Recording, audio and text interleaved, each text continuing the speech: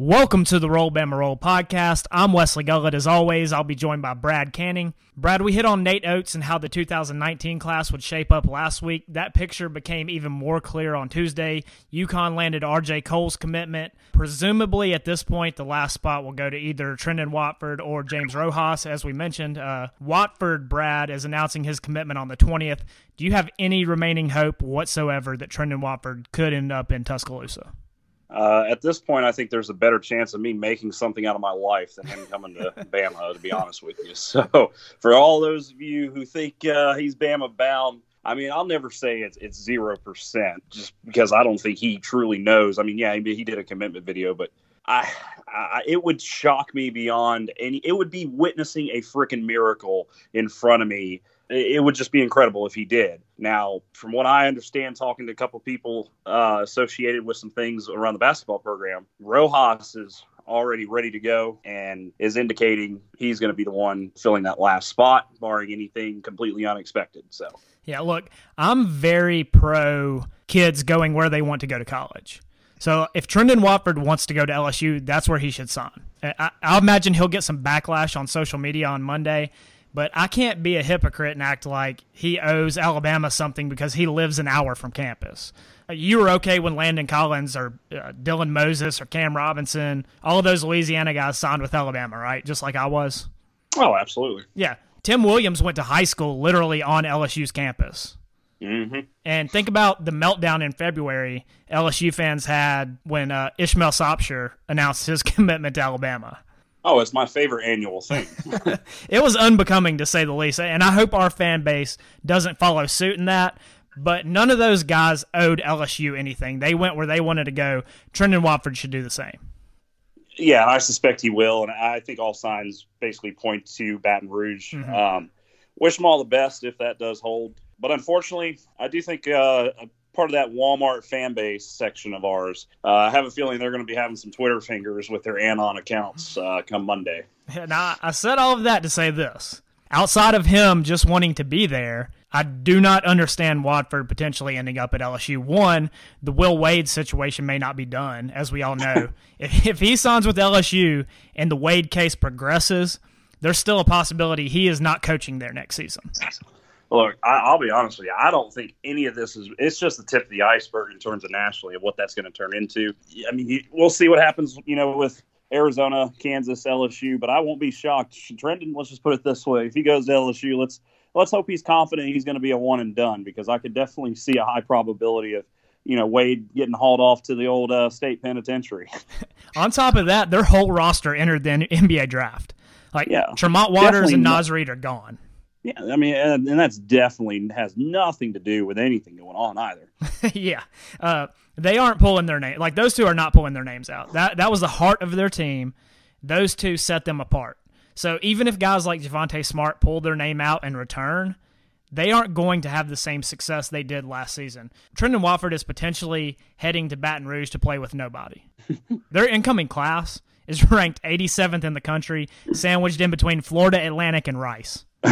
Okay, that sounds like a Friday night special dinner plate.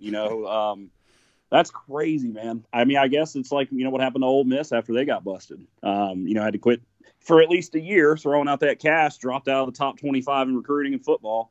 LSU, they have rats jump ship. They can't get anybody to come to Red Stick without walking a fine line. Yeah, when the feds have their eyes on you. I mean, look, we all know when the feds be watching, man. Well, of course, they're going to move up some, assuming Watford commits there Monday. But here are some classes currently ranked ahead of LSU's. UNC Greensboro, LaSalle. Did you catch any LaSalle games this year? They're like my secondary team. Oh, okay. But and I'm being facetious. I had a lot of things going on throughout the season to where I didn't catch any. They probably weren't on TV. That's why. Long Beach State and Charlotte are ranked ahead of LSU currently. Naz Reid and Tremont Waters are not being replaced with anything comparable. How the hell Charlotte? Charlotte didn't even have an athletic freaking program, I don't think, until 2010. I'd expect to hear some news on James Rojas soon after the Watford commitment, but we've talked about how Nate Oates is stepping into a win-now situation before. And that line of thought is progressing even more now that the guys in the SEC are announcing their draft intentions. And the league always loses talented players, but even more so this year from top to bottom. Of course, like we said, Naj Reid, Tremont Waters gone. LSU will not be the same. For Tennessee, Admiral Schofield graduated. Grant Williams was the SEC Player of the Year twice. He announced his decision to stay in the draft. It looks like they'll lose Jordan Bone as well after the way he tested. Auburn, they're losing Bryce Brown, Jared Harper, Chuma Okeke. So 3 of the top teams in the league, Brad, are losing basically the top 8 players on all of those rosters. And we're not even counting Kentucky because there's turnover on their roster every year. So I think they're going to be okay. But the league's going to be in a transition year, so the expectations for Nate Oates in year 1 have risen even more for me. Oh, absolutely. I mean, we were already, pretty sky high on the chart with him coming in. Unfortunately for him, it's a little unfair, but, man, it's warranted right now. So, well, we're going to go ahead, like Jim Cramer would do. We're going to make it a double buy right now. You're going to buy all the stock in Nate Oates right now because, I mean, dude, the way he's recruiting, I mean, freaking A, like we talked about last week. I mean, he's got over 20 freaking offers out to 4- and 5-star guys over the next 2 recruiting classes. Yeah. The articles that keep coming out over the last 2 months about, coaches across the country, who have the potential to make a big splash this year or maybe are underrated or undervalued. You just keep reading this similar story about Coach Oates, and that's how well respected he is throughout the entire basketball community. Yeah, and look, there's some talent coming into the league as well, but Alabama has the 4th-ranked class in the SEC right now. So even more so when you add talent coming in, and that's not even counting James Beetle Bolden transferring in as well. He's not counted in the numbers for the recruiting classes. So when you have that in addition to what you have returning, and like you said, it may not be fair for Nate Oates, but I think if you asked him in private and he was being honest, he would tell you the same thing. He should make the tournament in year 1. Oh, I think from day one, when he took the job, realistically, that's where he set his bar. Coaches set their bar so high because they have to, but I think he expects nothing less because he knows what he's walking into. And I mean, it's the same for us. And I don't even think it's just making the tournament. I think with the potential he has, injury barring, I mean, dude, we could be talking about, making it to the round of 32 again. So, yeah, you've brought this up. I'm just glad that something is in place right now. And I know he hasn't coached a game yet, but I'm glad something is in place to where we can bring up basketball almost every week. I mean, it's true. I mean, it's absolutely incredible, and I won't be shocked here next year or maybe the following year. We're doing the same thing with baseball throughout the season as well. So it is trending in that direction. And it's incredible. I never really considered deeply the potential of the program overall until, this really kicked in again and it opened my eyes. And it's absolutely amazing. Who would have ever thought that one of the biggest athletic departments in the country can actually have success in all sports if you get the right person there? All right, and we'll be right back to talk football after this. All right, moving on to football, Brad. 5-star running back Kendall Milton from California announced his Final Four: Alabama, LSU, Ohio State, and Georgia. He's a top 25 player in the nation, and even after landing both Trey Sanders and Keelan Robinson last cycle, Alabama's putting an emphasis on running back again this cycle. Could that be because the staff in Tuscaloosa expects your Najee Harris predictions to come true? Well, let me tell you what, my dry bank account sure as hell hopes so, because I need him to raise that trophy the first weekend of December and win me that money. And it's almost like a weekly shout out to everybody. I'm not telling you to gamble, but go freaking put the money on Najee Harris right now. 30-1 odds to win the Heisman. You put $100 down, you win $3,000. Just saying, it's a good shot. Now, Brian Robinson's also going to come out to light for these people that don't know about him. You got Trey Sanders, you got Robinson. So I'm not really concerned with the depth this year, but when you look forward to next year, yeah, it's a problem. And from what I understand, this year's recruiting class coming up has plentiful depth of talent at running back. Yeah, 2020 class is loaded. 6 of the top 27 players in the country are running backs, all 5 stars. That's really an anomaly. Alabama intends on landing one of those top guys. I think I know one of 3 things are going to happen. Either both Najee Harris and Brian Robinson return for their senior seasons, one of those guys leave or both of those guys leave. And I think, Alabama is preparing for any situation that may come with that. Yeah, for sure. And then even if Clemson wants to sign 5 of them, you still got one other. So, Well, they've already got one locked down. They already have one 5-star running back committed. So they got another commitment on tonight, Friday night. They've got 17 of the top 100 players in the country. I mean, what the hell, man? It's absurd. I mean, nobody is catching them. They would, like we mentioned, it would take something catastrophic to happen to Clemson for them to not have the number 1 class, and it's going to be by a mile. Yeah, I think they're gonna continue the streak. Last year we broke the record Georgia set the year before. I think they're definitely going to beat our record from last year in terms of total points. Yeah. I have noticed something that may help Alabama's case on the recruiting trail, though. Have you seen any of the early NFL mock drafts or big boards for next year's draft? I've seen one in particular the week following the draft, and let's just say it was like we were on dynasty mode on NCAA.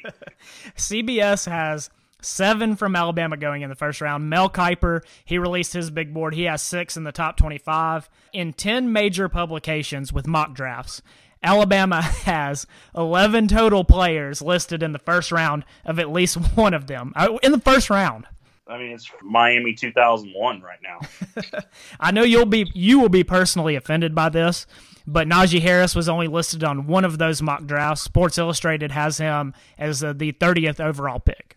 Yeah, I mean, there's still that stigma facing, running backs in the first round, even though it continues to be broken now over the last few years. Mm-hmm. But it's going to be hard to overlook him in the first round when he's got about 2,000 yards and 18 touchdowns. Just saying.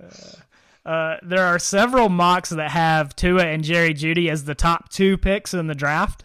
Yeah, I saw Kiper put Jeudy at number 1. Yeah. How quick is Nick Saban on the phone with a quarterback or wide receiver recruit if that actually happens?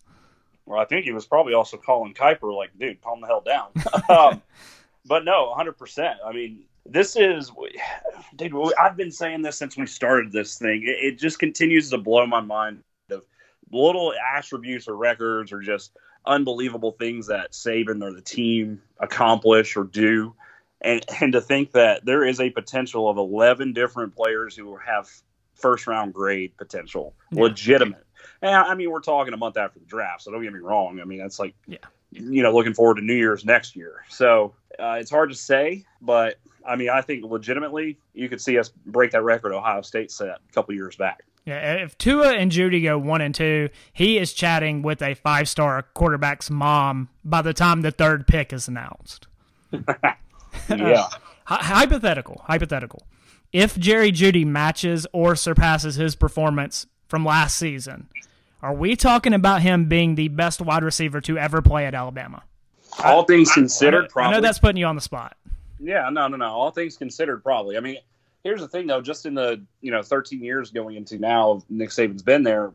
We've seen 3 different types of Alabama teams, basically, in terms of offense and everything. So Julio's always going to be Julio. I mean, at some point, he's going to get his damn statue down there. To me, Amari, it just has a special place in my heart. But, man, Jeudy, I mean, Ridley was awesome. But Jeudy, I don't know, dude. He's just on another effing level. And if he surpasses that again this year, wins the Biletnikoff again, yeah, I'd be hard-pressed to, make a case that he's not. Yeah, and I mean, I'm sure if you go back in time, and you would have to mention like Don Hudson and some of those guys as well. Ridley had great cuts, Amari had great cuts, but it's something about just the way he goes in and comes out of every single motion he does. It's unreal. It is so damn smooth. He's so fast. He's reliable. And I'm telling you, I am falling in love with him even more. But that idea of him surpassing this past year, next year, to hell with Najee. Let's get Jerry up in New York. I had that thought earlier that, I mean, there is potential that we could have, if they're 1 and 2 in the mock drafts, and if that comes to fruition, that means that they had gigantic seasons. There is a potential that we have a quarterback and wide receiver in New York. I don't know the last school that had 2 players there at one time. I don't know if that's even ever happened. I would think it may have, but I think USC did when they were on their run. Bush. Yeah, that's right. So Yeah, with Judy, look, Amari won the Biletnikoff. He was the Heisman runner-up, so it's absolutely attainable. One common name is Terrell Lewis. Are you surprised by that? No, and I'm going to say no because I don't want him showing up like he did our buddy Mark Burnett and being like, oh, I heard you thought I would look like Mike Tyson. But no, I'm not surprised because of the fact that he is just a damn freak of nature. When you have the skill set he does, the build he does, unfortunately he has the knock against the injuries, but I can see it, dude. He would be, imagine him in New England or with the Bears. I mean, he's got that potential. Now, we'll see what this season does because it could literally make or break where he goes. But if he can stay healthy, we need him. He's going to get a lot of opportunity. Dude, yeah. I mean, how many 6'6" guys are out there with 8% body fat? So He has to stay healthy, though. He cannot go 3 years in a row being sidelined. Yeah. I mean, he might go to the 4th, 5th round if he got hurt again, if not farther. Yeah. Before we wrap up, we do want to mention going forward, we'll have some softball segments as long as they remain in the NCAA tournament. They drubbed Alabama State in the first game of the regional, but as more games are played and they get deeper into the regional and hopefully super regional, we will definitely hit on that. Yep. No, looking forward to it, man. You know, the girls got screwed a little bit with their seeding, and hopefully they can still fight through it, and we can see them up at the super regionals. All right. This has been the Roll Bama Roll podcast. Roll Tide.